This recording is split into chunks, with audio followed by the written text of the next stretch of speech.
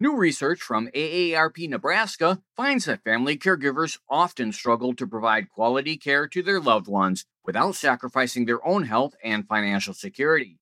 In a survey of registered voters age 50 or older, 42% said that they either are currently a family caregiver or have been in the past. Of those, 53% reported feeling stressed emotionally due to their caregiving responsibilities, while 29% reported also feeling financial strain. Todd Stubbendieck is the group's state director.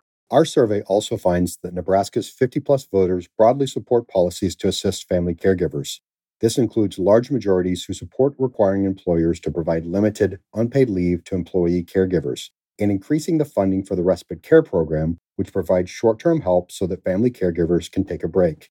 That's why we support Legislative Bill 290, which would ensure that working caregivers aren't forced to take unpaid leave or place their loved ones in taxpayer-supported nursing homes in order to get the care that they need. For more information, including the full survey report, visit aarp.org/NE.